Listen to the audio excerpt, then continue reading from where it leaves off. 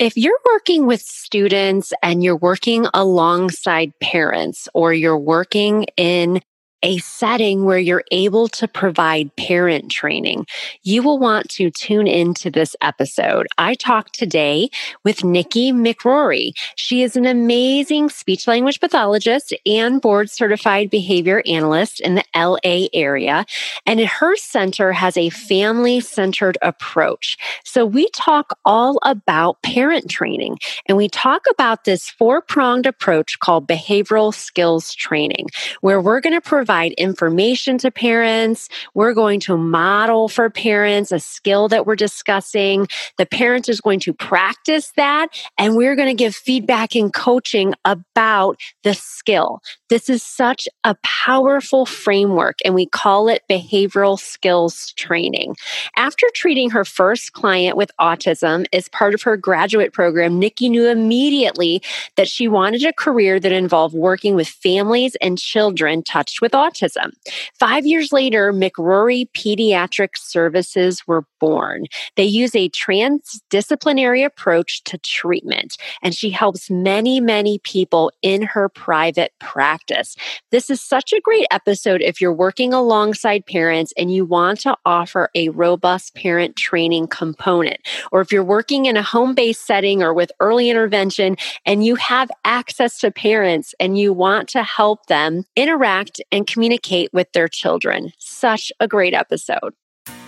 You're listening to Autism Outreach Podcast, a podcast full of ready-to-use strategies to help those with autism strengthen their communication skills. Here's your host, Rose Griffin of ABA Speech, a speech therapist and board-certified behavior analyst who shares tips you can use in your next therapy session. Thanks for joining us on episode 31 of the Autism Outreach Podcast. Today we have with us Nikki McRory. Thanks for joining us. It's so nice to have you on. Thank you, Rose. I'm so excited to be here. I know that we have talked on Instagram, and I feel like I've been following your center, and you're always sending me nice comments, and I always appreciate that. Sometimes in social media, I'm like, hello, is anybody there? Can anybody hear me? So I definitely appreciate the little notes. Can you tell us a little bit about you and your journey into the field? Absolutely. So I started out as a speech language pathologist. I had the opportunity to work here in the Los Angeles area in the public schools when I started my career. I was able to do that through an emergency credential due to the shortage of speech pathologists. So I was able to kind of work on my master's while doing that, which really let me know that I absolutely wanted to continue my career in the pediatric population.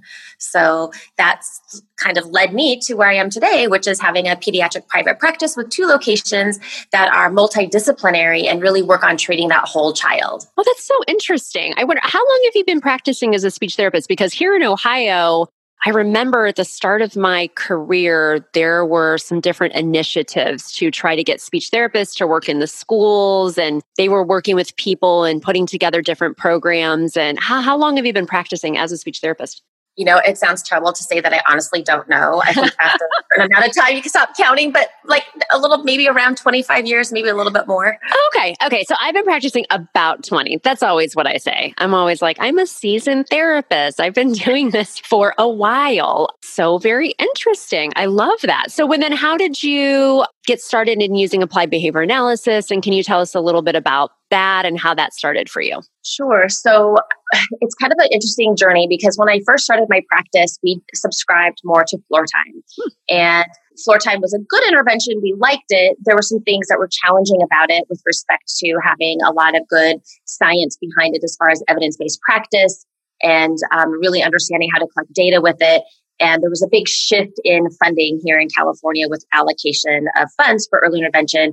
And they really basically said, we're only going to fund now for evidence-based practice. And so that kind of got me looking into applied behavioral analysis. And I went back to school. Gosh, it's probably been almost 15 years. I'll use your analogy, almost 15 years now. I became a BCBA. And I think having a speech pathology background and having a BCBA are really just perfect. Perfect combination. Wow.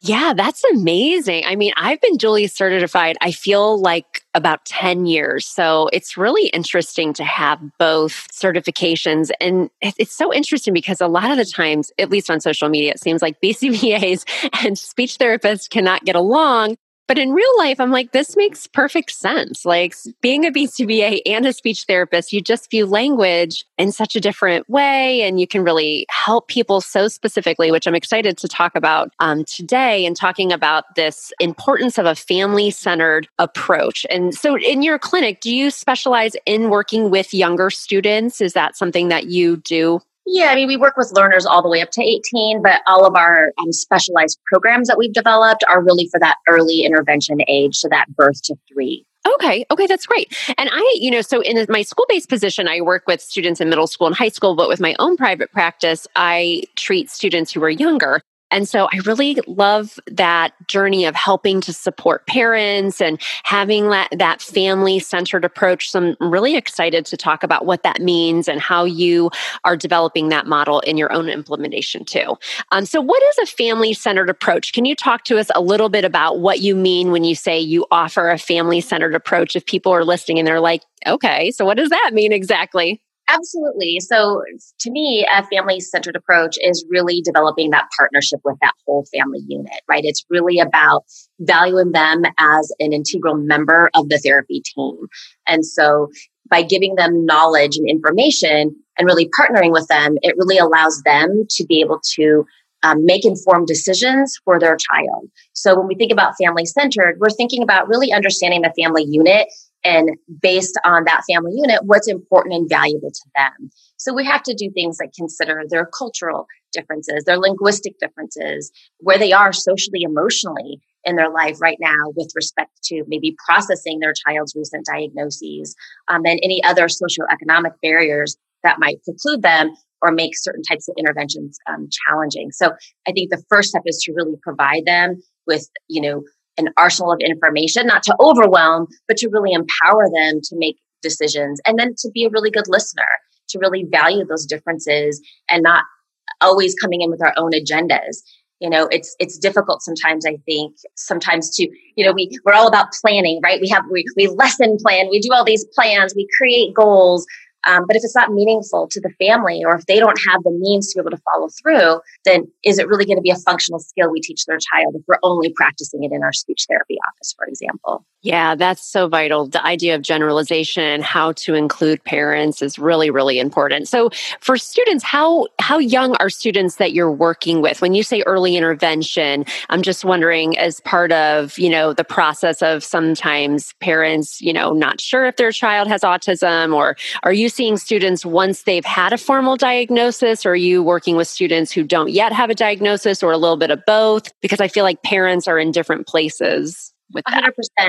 We do a little bit of both. So we have a unique program that's a multidisciplinary program for young children that are suspected of having autism or who sometimes come in with a diagnosis. So you're right, it's a very different conversation to both. But what's really great about that framework is it has a heavy emphasis on that parental participation, which is embedded in the program. So the parents actually come to the center for 4 hours a day and work alongside the speech language pathologist, the RBT, the BCBA. And they also then have this nice built-in network of support with one another where we can provide parent training classes and parent support groups. So it's really this nice little family, if you will. Wow, that sounds really, really cool. It's been neat for me. I've been working we were just talking about all the different things I'm doing in my business, but one of the things I've been doing is doing some business consulting with speech therapists who are also BCBAs and offering ABA for the first time and talking about parent training and how important. I love behavioral skills training, which I know that we're going to talk about, but it's just interesting how every single clinic is doing it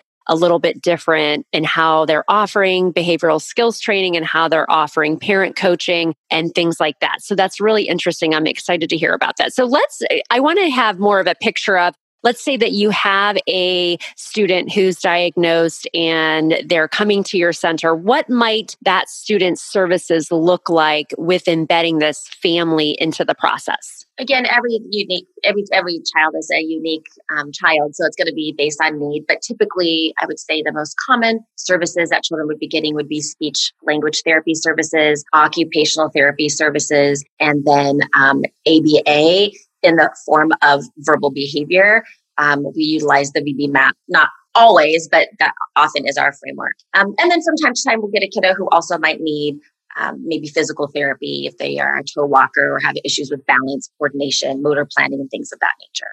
Okay, wonderful. So is the VB map an assessment that you like, that you tend to use for your students that are coming in for intake? We do use it. It's one of the tools that we do use. I think that there are, like with any test, right? There's going to be some loopholes or holes. No one single test is perfect. And that's why hopefully, as practitioners, we're pulling a few things off the shelf to get information from, for sure. But then I like to use, also checklists and things like that parents can provide information about, because that right away kind of really starts that partnership and that relationship and that collaboration piece that we were speaking about. Yeah, that's so neat. So when you talked about parents coming in, so they're working alongside the speech therapist, is that something that you do for all of the students, or what does that look like? I'm very interested in, it sounds very interesting. Are they there modeling? Are they there talking to the providers about how their student usually is in the home? Are they implementing some of the instruction, or what does that look like? Yeah, it's essentially all of the above. I think it's really more about that teach the teacher approach. I mean, even in my own work where I'm seeing individual clients like outside of program, and I have learners, across the age, I always tell parents from that very first session what my expectations are. My expectations are is that this is a partnership. You're going to become an honorary speech pathologist, and we're going to work on this together. And I really have the parents,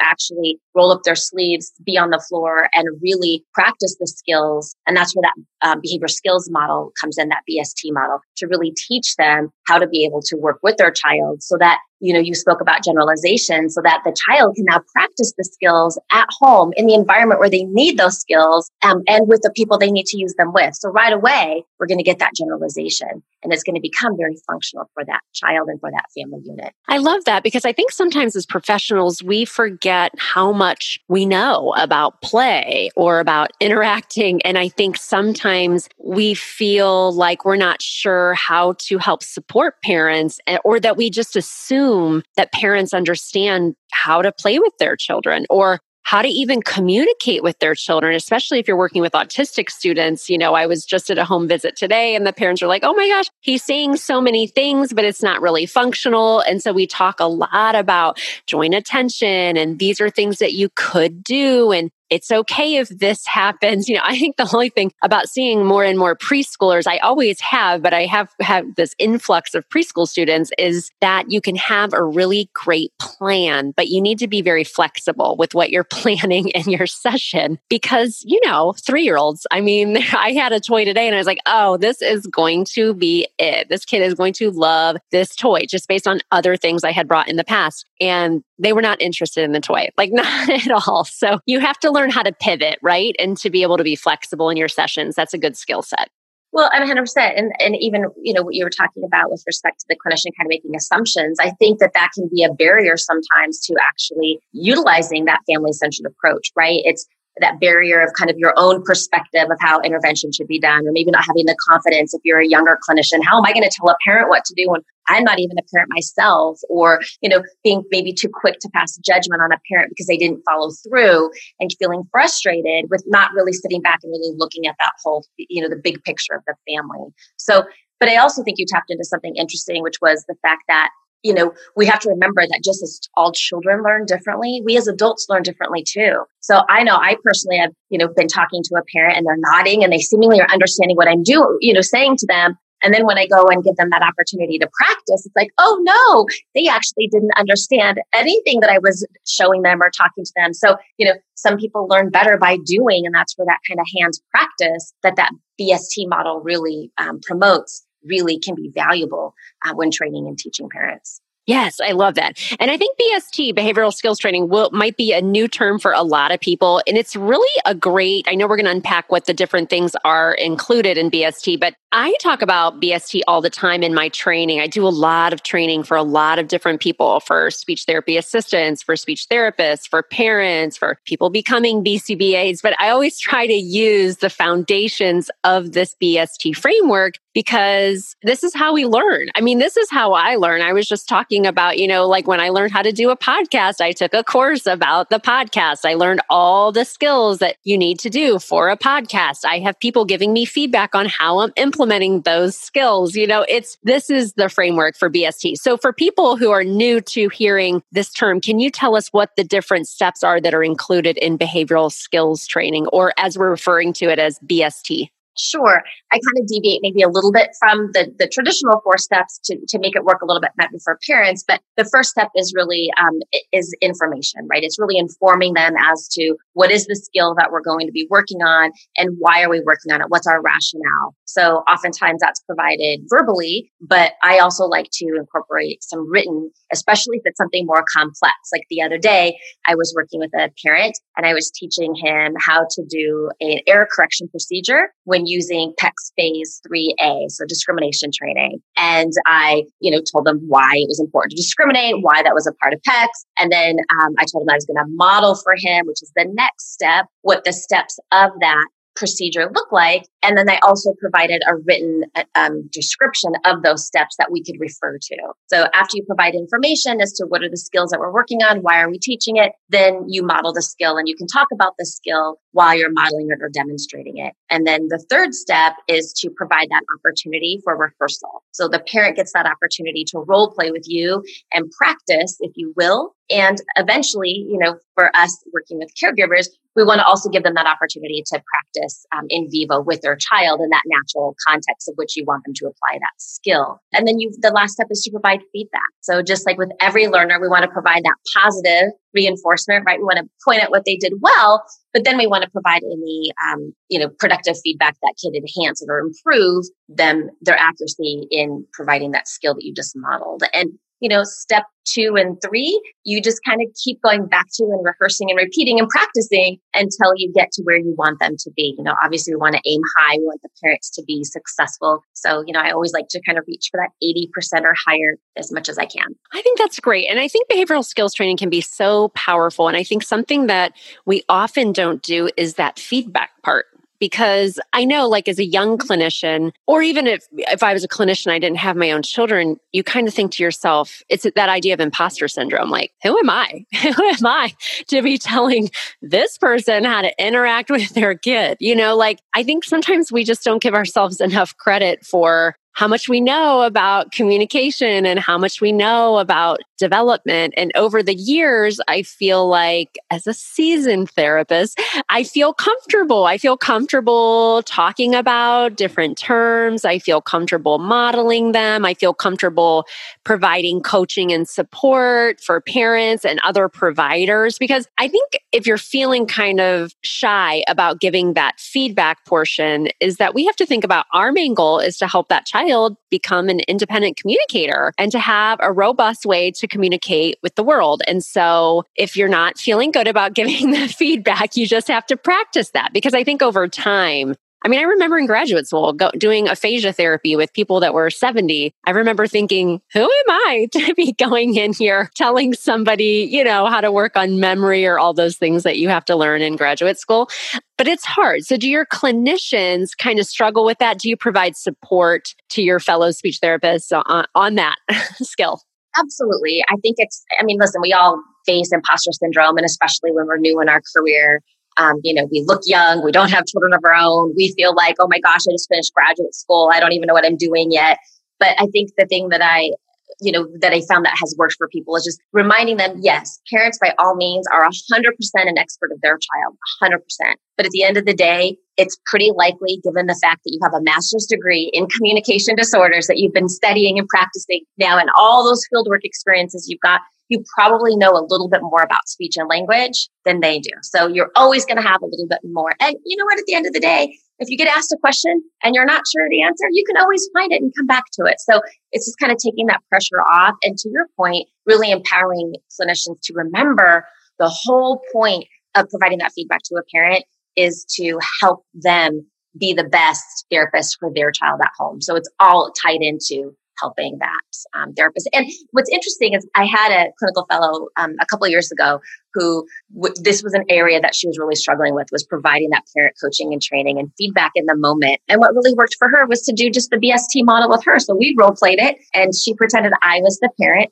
And then after doing that a little bit, it just really boosted her confidence. So I think a framework of BST can be used in so many different facets. Yeah, absolutely. It can. And I've done trainings about working on social skills using BST. With my older students, I've talked about using BST to work on social skills with younger students. Like I worked 1 year all preschool. So fun. I loved that. It was before I had my own kids. So I was like, oh, this is really fun. Everybody was 3 and 4. And we did a whole BST framework for a student who was having trouble entering a center time with other peers. So we incorporated video modeling. We showed, that was like the modeling piece. We took a video and we showed it to the student and we talked about it. They would practice the skill and then we would provide that feedback and coaching. So I think that that behavioral skills training framework lends itself all the time. And what I see as a natural thing is that people just are hesitant or they don't know about behavioral skills training. So they oftentimes don't do the feedback part. And the other thing that I've seen, Nikki, is that people feel like they need to go over a lot of information with parents. Like it's always something different. We have to talk about something new. And in my own mind, when I provide parent training, I may tell the parent this, or I may in my mind say, okay, this month we're talking all about joint attention. So I talk about joint attention. I provide information about joint attention. I'm in the home, so I model that with the child. I note to the parent, see, this is working on joint attention. This is one way that you can do it. We talk about it. They're, suggested that they work on that when I'm not there throughout the week. And then we come back and we debrief on it. And then they also are, I'm providing therapy usually in people's homes with my private practice. So the parents, just like you said, are becoming partners in the therapeutic process without me even saying like, hey, come on in, they're just there and they want to communicate with the child, which is so perfect because just naturally I can provide that feedback and point out like, hey, this is what we're working on.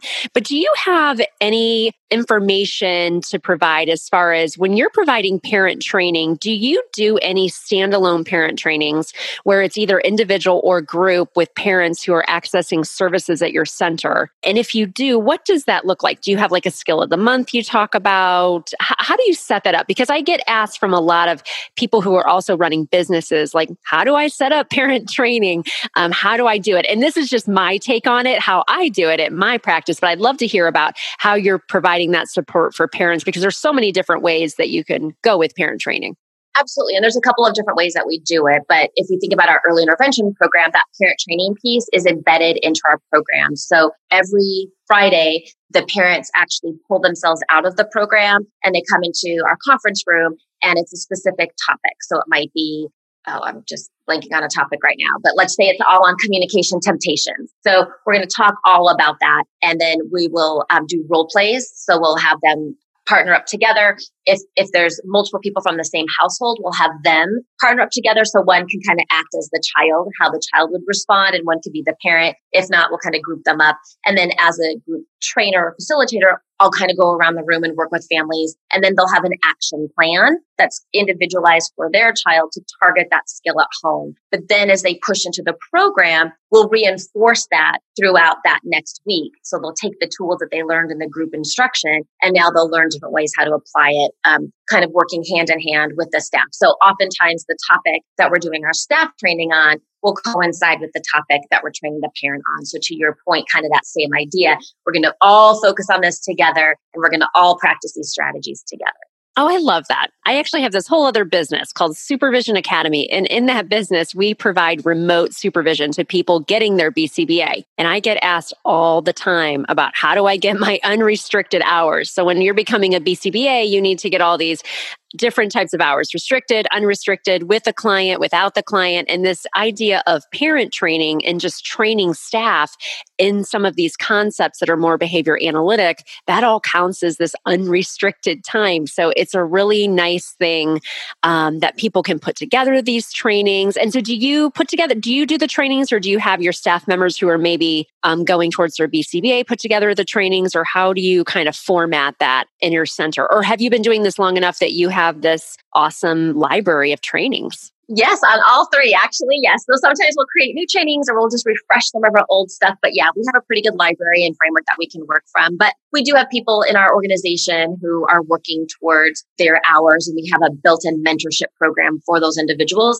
And they happen to be in that early intervention program. So we also do give them the opportunity to create and run programs as well, or parent training classes as well. Oh, that's great. How wonderful. And I love this idea of being able to get all the parents together, because I think that's one of the things, at least I've seen when I've been working with parents, is this sense of community of, because we both kind of have an online presence, and we know that, sometimes a parent can go into a Facebook group per se and, ask a question about, what do I think about ABA, or should I do floor time, and people have very strong opinions about what they should be doing. And so I'm sure that the parents enjoy that sense of community. Have you seen that just with running your centers? Absolutely, because we get families that come in at different stages. So we might have a family who's there and the child's already 2.5.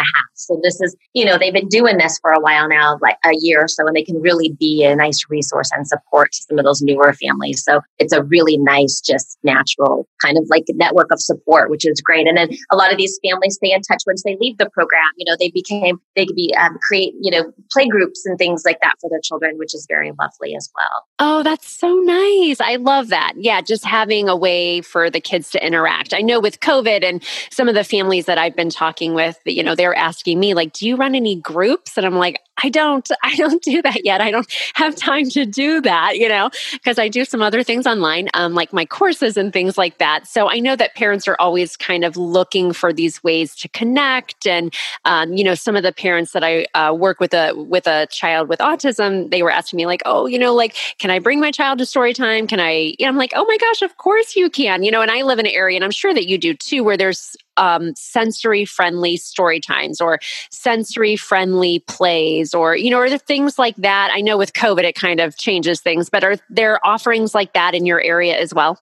They are. And I think, while I like the natural environment for intervention, because it's a great way to like embed intervention into everyday occurring routines, I think one thing that we find a lot with families is they can easily feel very isolated. But I also think that as families who have been kind of isolated, and if their child has a high degree of problem behaviors, I find a lot of them don't want to access those services or those community resources, even if they are available, because, maybe they tried it once and all the families looked at them and they were embarrassed, or they felt like they had to explain themselves. So I think what's nice in that it's not natural, but what is nice when a family can come to an early intervention site, everybody gets their kid. They don't have to apologize for their child's behavior, it's just you just see them relax, Yes, I know. I feel like down the road some year, I'd love to start some kind of support for parents who have autistic children, because I feel like some parents do feel that way. Like, oh no, what if my child acts a certain way? Or, what if my child does this? And it's not that they just feel that way. That's their feeling, and I hate that parents feel that way. But sometime down the road, we would love to offer that kind of support, because having that sense of community, having other people to talk with about that, using professionals as a sounding board, I think has to be so powerful and important for parents, because based on where you live, you may not have access to all these great services, and you just may not have that type of support. And so then sometimes people turn to social media, and then sometimes they get hostile reactions from people. And it's not warm and fuzzy, right? Like you said, they relax. Sometimes Facebook groups can be anti-relaxing. So if somebody is listening and they're like, this behavioral skills training sounds really great. I'm an early intervention provider. I really want to help out. Could you just talk us through, like maybe pick something like joint attention or something that you talk about with parents a lot, and talk us through the different parts of behavioral skills training. So if somebody's thinking like, well, how could I actually incorporate this into my practice? What would that look like maybe with an early intervention skill? Can you just pick one skill that maybe you talk with parents a lot about? Sure. So maybe like joint attention, is that something that you talk about with parents? Or you said communication temptations. I think some parents may not even, I think some people listening may not know, what that means. Could you talk us through the different process, the different steps of behavioral skills training with something like communication temptations? Sure. So if we're thinking about communication temptations, and we're thinking about communication, the first step, as I mentioned with BST, is to really provide that instruction. So I would want to define what a communication temptation is. And I might even step back a little bit and just so they're all on the same page, and help parents to understand that to communicate, we need three things, right? We have to have a communicative partner, someone to communicate to. We have to have a reason to communicate, and we have to have a way to communicate. So oftentimes we as parents get really good, especially when our children are not yet speaking, at really anticipating our children's needs. But when we anticipate their needs, now we no longer have a reason to communicate. So what a communication temptation is it creates little obstacles so that the child would want to communicate. So for example, if we're having snack, instead of opening up their bag of goldfish and handing it to them, I might instead open up their bag of goldfish and maybe hand them 3 or 4 goldfish crackers. And now I've created a natural contingency where that child is likely going to somehow send a message to me. They might look at me, they might reach towards the goldfish, but somehow they're going to send me a message that they want that goldfish. So I would model that and demonstrate that to the parent. Maybe I would role play it. It depends on the complexity of the child and the parent's maybe ability to learn. But once we go through and we practice that, then I'm going to pass that bag of goldfish crackers now to the parent. So I've just modeled it with their child, and now I'm going to pass it along to the parent, and I might coach them along. Oh, remember, just hand them 3. And then I might tell that parent, okay, let's wait. Oh, what did you notice? Oh, he just looked at you. Great. So you can interpret that as communication. You can model goldfish, and you can hand the child more goldfish. And then depending on how that parent did, I would provide them some feedback. That was awesome. What did you notice when you waited after you had the goldfish? That's right. He looked at you. That was perfect. Now let's think about what are some other things throughout the day that we might be able to give them just a little bit at a time. So maybe we talk about like at juice, we're going to do bit by bit, or maybe during bath time, instead of putting all their toys in, maybe we could give them 1 or 2 of their favorite toys in their bathtub. So that would be one example of maybe how you would go through that process. But not everybody during that practice stage is going to need that in the moment coaching. If you do need that coaching in that practice opportunity, then just like we fade our prompts for our children, we'd want to fade our prompts for our parent too, and wait and give them that opportunity to be more independent with demonstrating that strategy, because unfortunately, we're not going to be going home with our families. And so we're not going to be there to prompt and cue them along. So we really want them to develop that skill with a degree of accuracy that we can have confidence, and they can have confidence that they're going to be able to do it correctly at home. Because one thing I see sometimes is, people fall into this old pattern of like the parent waits in the waiting room. The last 10 minutes they come in, we debrief. Maybe I model something. The parent nods. I think they've got it, thumbs up, but I can tell they're not practicing. And then I start talking to the parent about it. And what they say is, yeah, but you know what? You know what you're doing. I don't want to mess them up. So that just kind of goes back to that family-centered conversation that we were having, that we really want to empower those parents. And part of that empowerment is to build their confidence that what they're doing is correct. And they're not going to undo the things that you're doing as a clinician. They're only going to enhance what you're doing. Yeah, I love that so much. Thank you. That really brings it to life. I think sometimes, we're listening to those things. It's like, that sounds great, but how would I actually incorporate that into my practice? So I think that's super, super helpful. And if you're listening and you're like, well, I don't have access to parents, I'm a school-based therapist. This is something too that I've done a lot of training about using behavioral skills training when I'm working with paraprofessionals.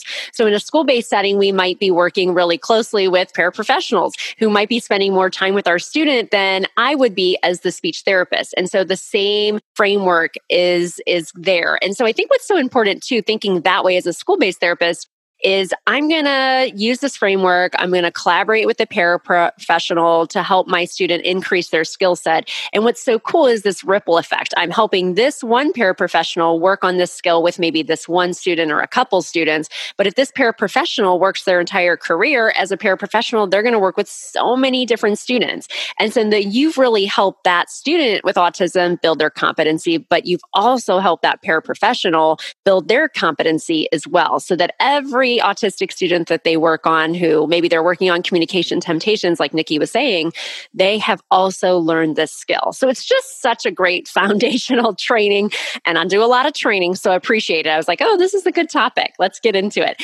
I love that. So I always end the podcast with kind of this final question. What is the most important piece of advice that you would want to pass along to parents or professionals about communication? It's always such a good question. And everybody stumps when you ask it. And I'm a little stumped too. But I don't know that it's 100% about communication, but I think the thing that is important for parents to understand is that this journey oftentimes is a marathon and not a sprint.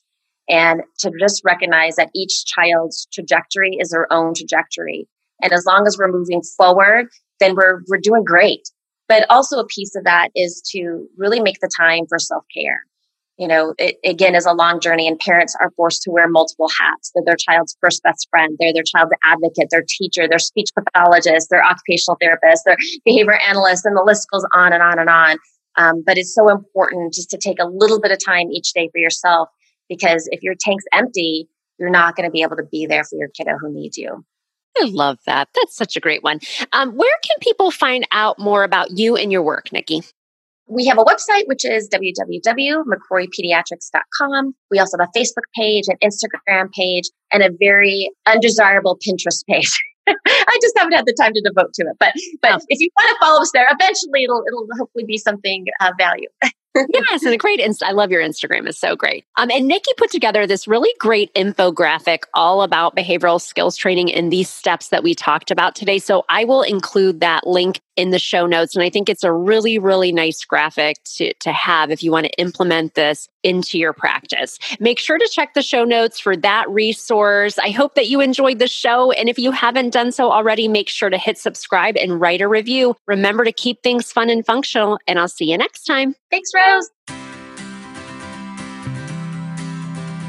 Thanks for listening to Autism Outreach. If you enjoyed the show today, make sure to subscribe so you don't miss an episode full of actionable strategies you can use in your therapy room. Write a review too. That would mean so much to me. I always love hearing from you. Have a specific topic that you want included on a future show? Reach out over on Instagram, ABA Speech by Rose, or visit me at www.abaspeech.org.